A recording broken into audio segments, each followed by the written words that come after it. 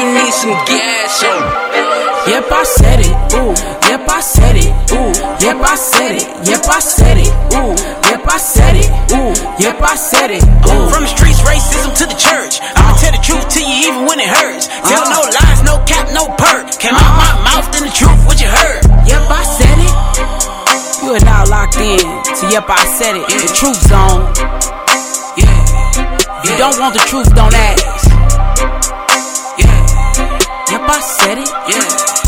Yep, I said it. Yep, I said it.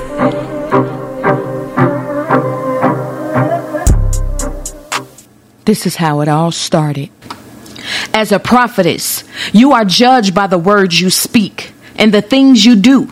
Yep, I Said It was birthed during a time when God was stretching me to speak firm words to leaders, laity, and to whomever that had an ear to hear. I learned during this season to not be afraid of the people's face and speak as God directed me to.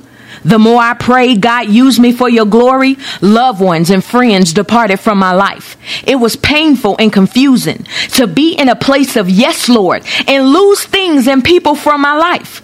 It took time for me to receive the drift. When people walk out of your life, they were never a part of your destiny to begin with. No longer do I repeat the same circles, cycles, and seasons in my life. I didn't stop praying or caring for the people who walked out of my life. I simply learned to live without them. I realized I don't have to wait for people to die to write a book or to speak, thus says the Lord. This podcast is for every person that chose God over things and family, and you felt like you were alone.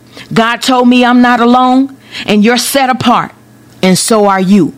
Welcome to Yep, I Said It. Yep, I said it. Thank you for tuning in with ADT. All Day True. Make sure you follow us on Instagram at Dr_ADT. That's DR_A.D.